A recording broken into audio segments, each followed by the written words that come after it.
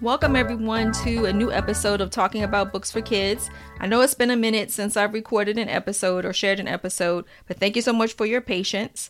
But I'm excited for this particular episode because one, I get back to talking about what I love, what one of the things I love the most, reading books and talking about books for children.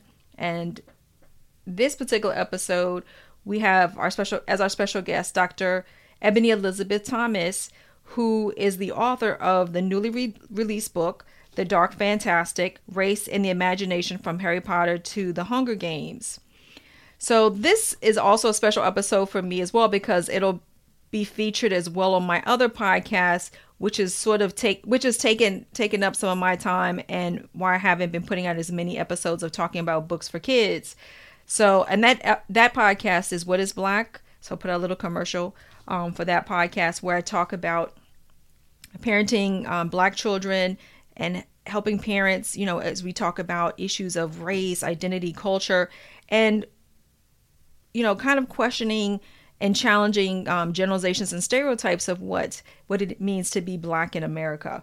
And I think this is a great book. I think books do a wonderful job of helping us as parents to teach our kids and to learn about ourselves and reflect on our culture and who we are. And I think I think you'll really enjoy this conversation with Dr. Elizabeth Thomas. So I'll stop talking and we'll get started with the episode. So thank you for joining us today, Dr. Thomas. So I have a special guest today with me, Dr. Ebony Elizabeth Thomas, and she is the author of the forthcoming book, The Dark Fantastic: Race and the Imagination from Harry Potter to the Hunger Games. So thank you for joining us today, Dr. Thomas. Thanks for having me. So I will call you Ebony, but I definitely wanted to make sure that we have your title just to reflect all the education and knowledge that you'll bring to today's conversation. So as as mentioned earlier, I was definitely fascinated by the title of your upcoming book, The Dark Fantastic. And I was wondering if you could share a little bit with us how you came up with the title and sort of the inspiration for this work. Certainly. I came up with the title many, many years ago when I first read Todorov's The Fantastic, which is a classic in the study of science fiction, fantasy, and other speculative fiction types. So he took a structuralist approach, which means that he looked at the structure of speculative fiction as a literary genre. And I thought that, well, I'm not really sure that he's taken into account the experiences of women, people of color, etc. And, of course, I'm not knocking him necessarily for that because of the age in which he lived. But I thought, well, if I write something about it, it's going to be the Black Fantastic or the Dark Fantastic. It's also a play off a Terry Pratchett title that's pretty famous about the Light Fantastic. And so I thought about, I remember reading that many, many years ago and thinking, again, if I write a book about this, it'll be called The Dark Fantastic because I'm a Black woman. So, yeah, okay. So that's where the title came from. I have had the title many, many years. Very cool. So, in doing some research about your educational background as well as your professional background, I know that you have a strong interest in writing about fantasy. And where did that come from? And does this book allow you to be able to? It seems like it does allow you to combine your interests with your research. Yes, it absolutely did. It was a nice convergence. So initially, when I first went to graduate school, I thought that I would be able to write a dissertation on fantasy in the classroom. So I was intrigued by a few things that were converging throughout my 20s. The first was that I was an avid fan of Harry Potter and Lord of the Rings and other high fantasy or school fantasy novels, and a lot of my Black students in Detroit really weren't. And so I didn't think, I didn't think that they were wrong for not wanting to read the same kinds of books that their teacher did. But and it was certainly not all students.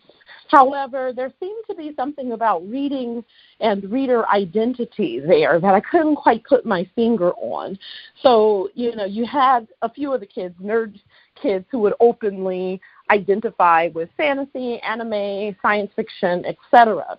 But there was also this spoken, sometimes, but often unspoken implication that fantasy and other kinds of speculative genres really weren't for Black people. And while some of that may have been because there are a few Black characters in some of the mainstream fantasy novels that have been popularized over the past half century and more, I knew something deeper was going on. So I really wanted to study that. Unfortunately, when I was in graduate school 10 to 15 years ago, almost that, I've been out 9 years, that studying fantasy in the classroom wasn't seen as a project that would be viable enough for dissertation. There wasn't much published back then that I could have drawn upon for my literature reviews. And so I had to shelve this project until I became a professor in my own right and could set my research agenda. So that's how it originated. Oh, and then there was the other thing. I tried but failed to publish my own fantasy novel. So I was a popular fan fiction author in early Harry Potter fandom, and I thought, well, I'll write my own fantasy, but I'll have Black characters in it instead. So I'll write something where my students can see themselves represented. And so I came up with this story of a teenage Black boy who's a shapeshifter, and I would read parts of it in class, and I had, copies of chapters for students to read, and I was successful getting an agent, but there was no market for that sort of thing back then. Granted, I didn't have an MFA. I wasn't wonderfully adept at craft at that time, but, there are plenty of mediocre fantasies being published, but not necessarily by authors of color back then. And, of course, it was in the middle of the 2000s, so this would have been 2003, 2004, and I think I stopped trying to publish that manuscript in 2007. So, my students' lack of interest, along with my inability to publish a fantasy novel, many years ago, led to me asking some questions about fantasy and the whole of speculative fiction itself. I wanted to know how it dealt with race. And that's what led to the Dark Fantastic. Over the last year, there have been really popular fantasies. So the one that I can think of is of Blood and Bones. So I'm wondering, do you think this is a moment, or moment in time for increased inclusion, or do you think there's momentum to continue to have more books that have main characters of color and fantasy? I just want to get your thoughts. Sure. Well, I am so thrilled by the year of the Black Girl YA Young Adult Fantasy, which was 2018. So in the same year that we got Black Panther breaking all kinds of Hollywood box office records on the big screen, we received 4 young adult novels with Black girl protagonists from the Big Six children's publishers. So there was, along with Children of Blood and Bone by Tomi Adeyemi, there was Dread Nation by Justina Ireland, A Blade So Black by L.L. McKinney, and Danielle Clayton's The Bells. So this was unprecedented. I think the last year that we received more than one speculative book in that category was 2013 with Alea Dawn Johnson's The Summer Prince and Sherry L. Smith's Orland. So, at that point we were hoping to get a few more young adult fantasy novels from major publishers. So there are a few things to be said about that.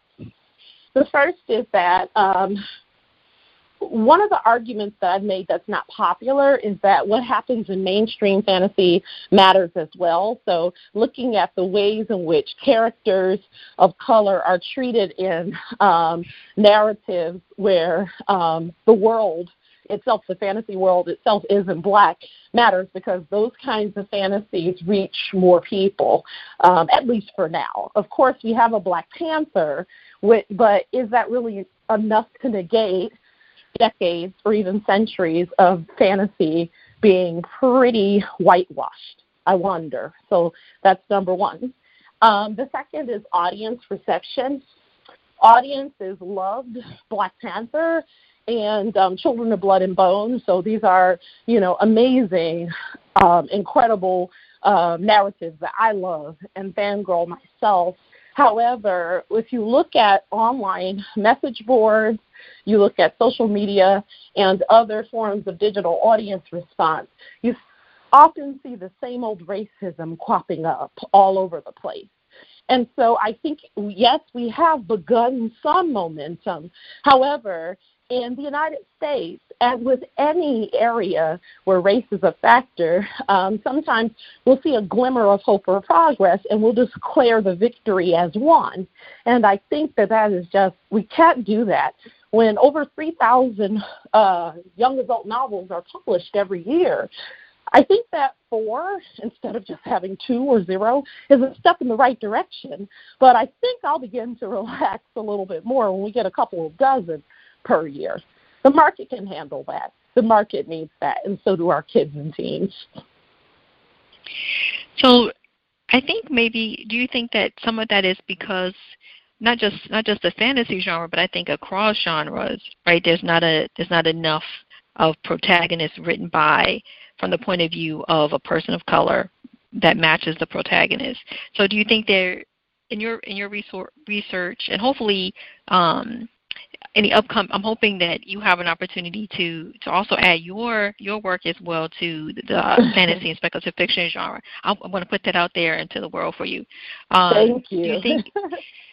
Do you think there are opportunities, hopefully the fact that these are successful, that will help spur more, or also to maybe the process of books, because it takes so long for books to be published and put out there on the market? Yes, absolutely. One example of that is one of my most anticipated fantasies coming up is actually a Black boy fantasy novel written by Kwame Mbalia. I hope I'm pronouncing his name correctly.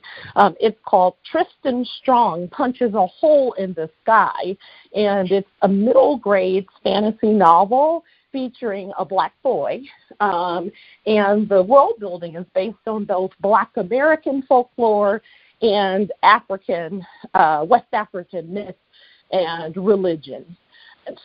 And there's a prominent picture of John Henry. The cover for this is incredible, but the lead time for most of the books, it was announced, I want to say early last year, and the book won't be out until next year. So generally you have 2 or 3 years, even more lead time for many novels.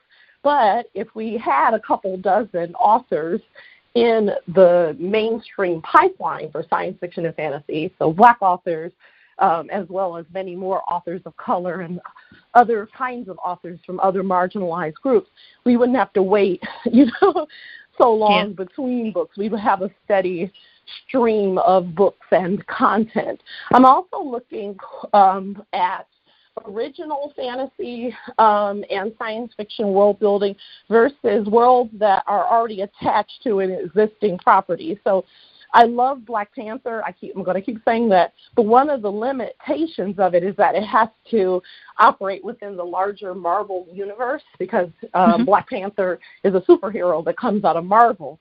Children of Blood and Bone, for instance, is not. That is her independent world building, and I'm so heartened by that. We also have an adult epic fantasy coming out this year. It's just been released this month by award-winning author Marlon James. I believe the title is Black Leopard, Red Wolf, and it's supposed to be an African Game of Thrones.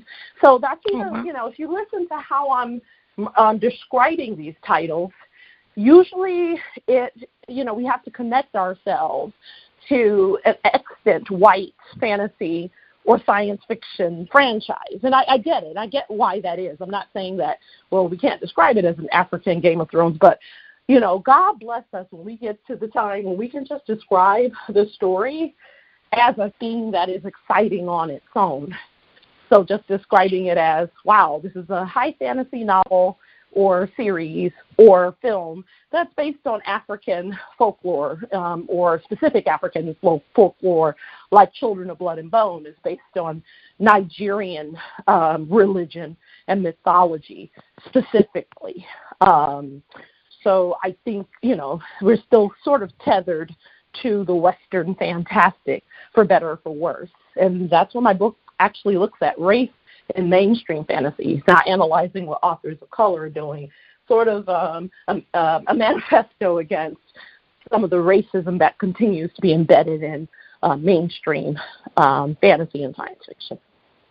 So I definitely want to get to that perspective that you took for the book. But I did have one quick question. I just want to get back to when you were in graduate school, as well as a professor, sort of the quote unquote the nerd that, or the person who identified as a nerd that might have had an affinity for fantasy books. Do you think that is also an issue as well? Like how we subtype people, like there's this certain type of person that reads this certain type of novel? Oh, sure. Absolutely. I think less so, and I think that's because in the millennial generation and Generation Z after them, the digital age has brought with it sort of this sense of geek chic. So it's cool to be a nerd because, you not only have social cachet associated with it, but economic success. So, 25, 30 years ago, when I was a child, being a nerd was Revenge of the Nerds and Steve Urkel from Family Matters. But now when, most of your billionaires are tech moguls, then, of course, it's cooler to be a nerd. Also, the millennial generation itself rewarded and consumed speculative fiction and created these fandoms around it. So, fandom's nothing new, but exploded with the Internet. And so millennials had these 3 big franchises that they loved. So Harry Potter, The Hunger Games, and Twilight, just to name the largest 3 that were enormously popular book series that spun off films and that are still quite profitable for both publishers and Hollywood today. That's very different than my own generation. I'm at the tail end of Generation X. Some people call our in-between generation the X-millennials. And we rewarded realism in everything from our music, which was hip-hop and grunge, to the stories we wanted to see. Of course, we had satire like Clueless, but we certainly, after childhood, did not consume fantasy in the way that millennials have. So, that the rise of that generation, which is bigger than ours, they never left fantasy. So they went from, Harry Potter and the Hunger Games all the way to Marvel, DC, and famously Game of Thrones. And, a lot of us were consuming, all of that content with them. But many people who are 40 and over, we would have never thought we'd see, everyone becoming a nerd or Comic-Con becoming such a huge thing and not something you kind of did quietly, or being able to announce that you're a Trekkie. That was grounds for getting beat up or at least socially ostracized before the early 90s. So I do think that the changes in popular culture have made the stakes of this higher than ever. So I'm hoping that this next generation, hopefully as they become people in power, right, in terms of like heading up some of these publishing companies and become agents, right, they'll be the quote unquote the agents of change. I'm hoping, but I definitely want to get back to the perspective of the book that you've taken. In reading the title of the book and reading some background information about the book, you focus on 4 Black girl protagonists from books and TV shows. And I was just wondering if you could share a little bit about, again, why you chose to do that, to incorporate into the book, The Dark Fantastic. So what I wanted to do was to look at how Black girls and women were being treated in very popular, financially lucrative, speculative fiction. I wanted to look at specifically transmedia narratives, which are stories that are translated from books to screen. So the term or the phrase that we use in this kind of study is from page to the screen. So these were first, in most cases, very popular books that were consumed by youth and young adults, and then they were picked up for deals. So among the 4 protagonists, Harry Potter's Hermione, and of course I race-bent Hermione just to make a point about Black Hermione, which we can get back to later. That was a film franchise. So was The Hunger Games, and I focus on Rue there. And then among television shows, which I think really have been understudied, when you think about teens and diversity, what happens on the CW, ABC Family, which is now Freeform, and other television channels that are targeting not just teens, but also the young adult market, the 18 to 34 market. What happens to Black characters and other characters of color on those kinds of shows is worth note, and it's certainly something that Black audiences for these shows, Black millennial audiences, notice and note. So I looked at just 2 shows. I looked at The Vampire Diaries, which I watched. It's 8 seasons long from 2009 to 2017. So I looked at Teen Witch, Bonnie Bennett on that show, and then I looked at a race-bent Guinevere Pendragon from the BBC's Merlin. So while you can't focus on, I could have chosen some other protagonists, or not even protagonists, but Black characters, other shows, other books. I just felt as if these 4 cases were illustrative and descriptive enough that I could build the theory describing those 4. Because after a while, it gets repetitive because I kept seeing the same cycle over and over in story after story.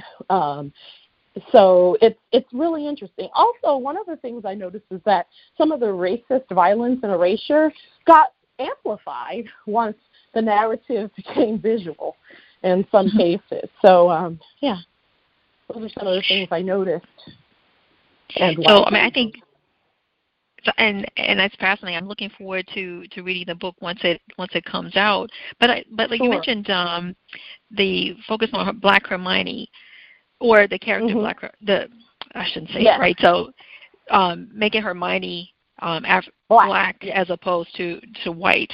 And I was wondering, I think, and you can correct me if I'm wrong, in doing some of my reading, that even in your fan fiction, you sort of envisioned her, or other people who wrote fan fiction even envisioned her as African American even before, or Black. Maybe I shouldn't say African American because she's English, right? So being Black. Yeah, she's Black. She would be Black British, right, or mixed race British. Yeah.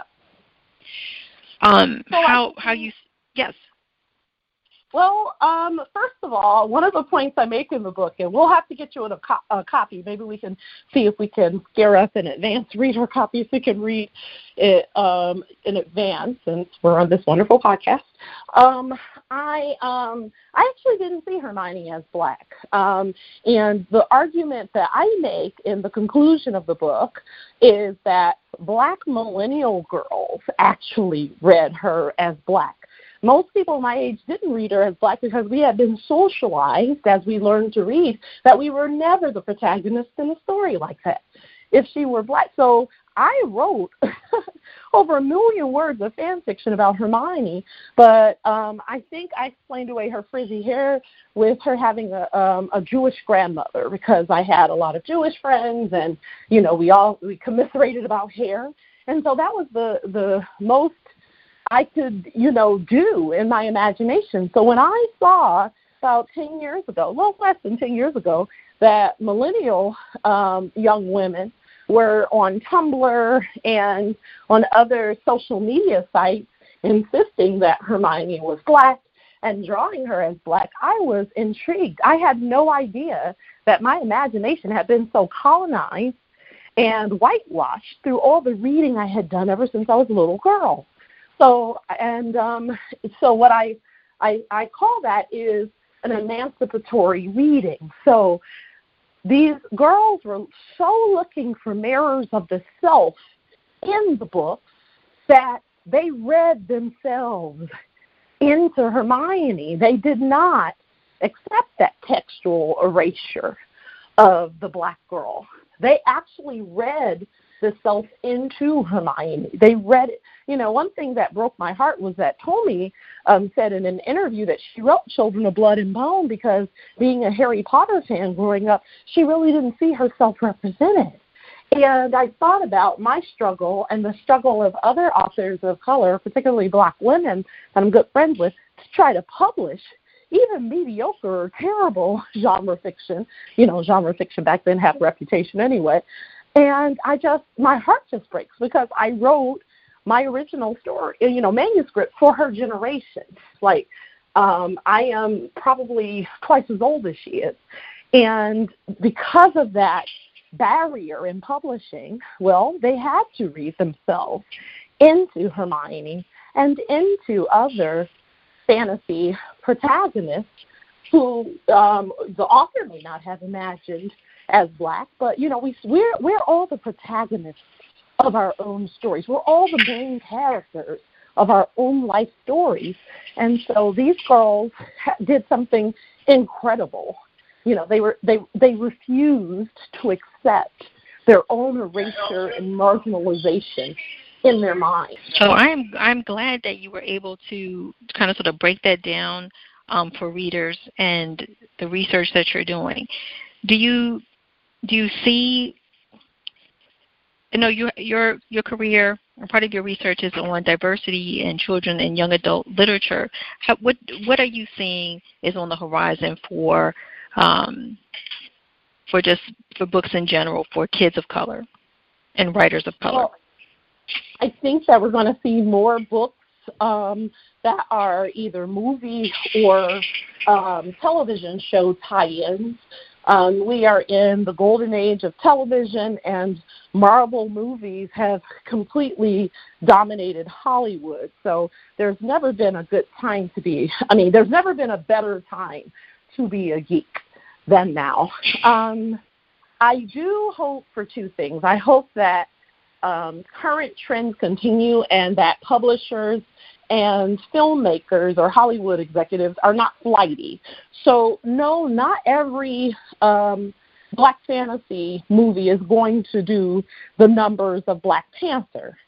So I remember there was a lot of comparing going on when A Wrinkle of Time came out the very next month. Did do Black Panther numbers? And there were so many different reasons for that. But no, not everything is going to be a Black Panther, just like not every non-Black fantasy does Black Panther numbers. And similarly with books. Children of Blood and Bone did very well, and I believe there's going to be a movie or a film made. But I still would like to see publishers in Hollywood commit to books that are not going to be number 2 or number 1 on the New York Times bestseller list. Many fantasy and science fiction authors, particularly over on the adult side of things, they're able to build their career over years and decades. So George R.R. Martin, who is at the top of the world for Game of Thrones these days, he is a textbook example. A Song of Ice and Fire was not his first fantasy series. So that was not his first time being published. It actually happened, that huge blockbuster stratospheric success happened when he was quite middle-aged. So one of the things that many of us talk about and want to work on is, breaking more authors of color, especially Black authors in my case, since that's what I focus on, into print, but also sustaining their careers. So, perhaps if the first couple of books do okay, but they're not doing New York Times #1 bestseller numbers, let's commit to the career over time so that, hey, maybe it'll happen with their 5th or 6th novel. So I think we need to reward people who are in that game for a long time. Slow and steady wins the race, as well as the next big thing and the young ingenue. So that's what I would like to see happen in children's and young adult literature. I'd also finally like to see more editors and agents who understand fantasy and science fiction and diversity and are part of some of those conversations. Recently we had a controversy, which I won't get into, but it was over a novel written by a Chinese American woman that was a Russian fantasy, but that some early readers felt incorporated very racist tropes. And every time one of these controversies breaks and the author is pilloried and then people are saying, oh, you're being mean to the author, I always wonder why the people behind the scenes get off the hook. So with editing and gatekeeping, the function shouldn't be to keep so many people who are not like you out.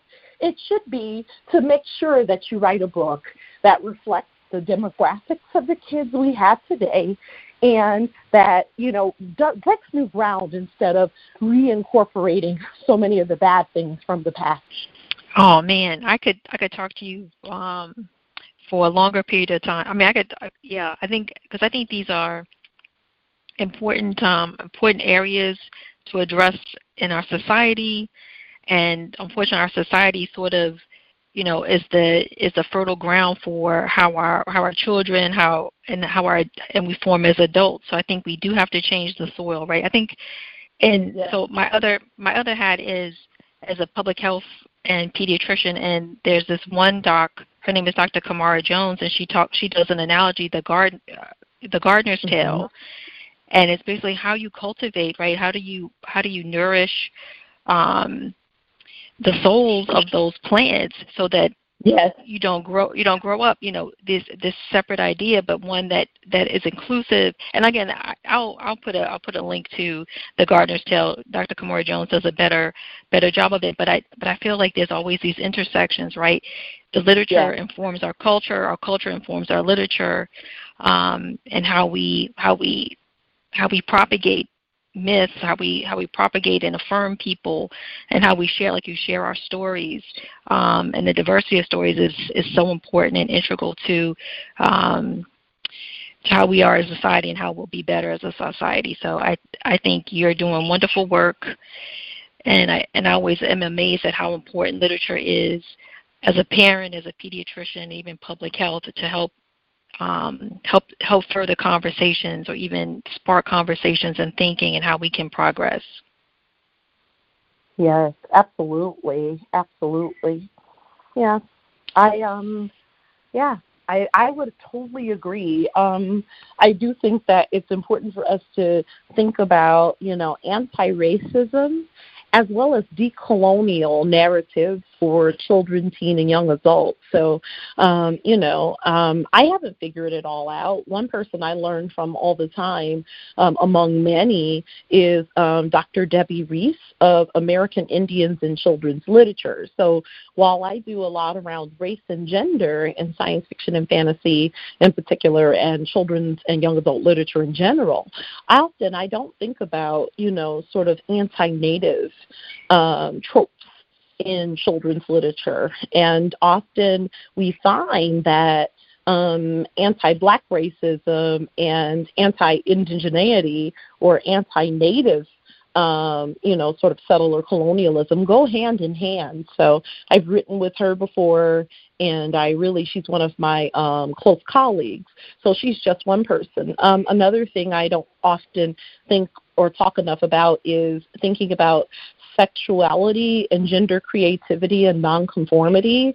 And so I just really think that although intersectionality has been co-opted and got, by people who do not mean the rest of us very well, I really love what Professor Kimberly Crenshaw has had to say about it. We really do need to reconsider all of these, narrative positions and through the lenses that all of us have and carry with us in order to build a new and just world. And of course, as you say, stories are a huge part of that.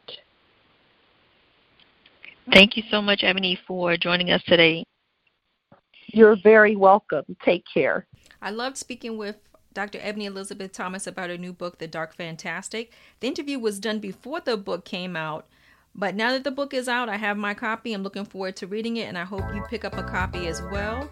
Thank you for listening to another episode of Talking About Books for Kids and supporting us.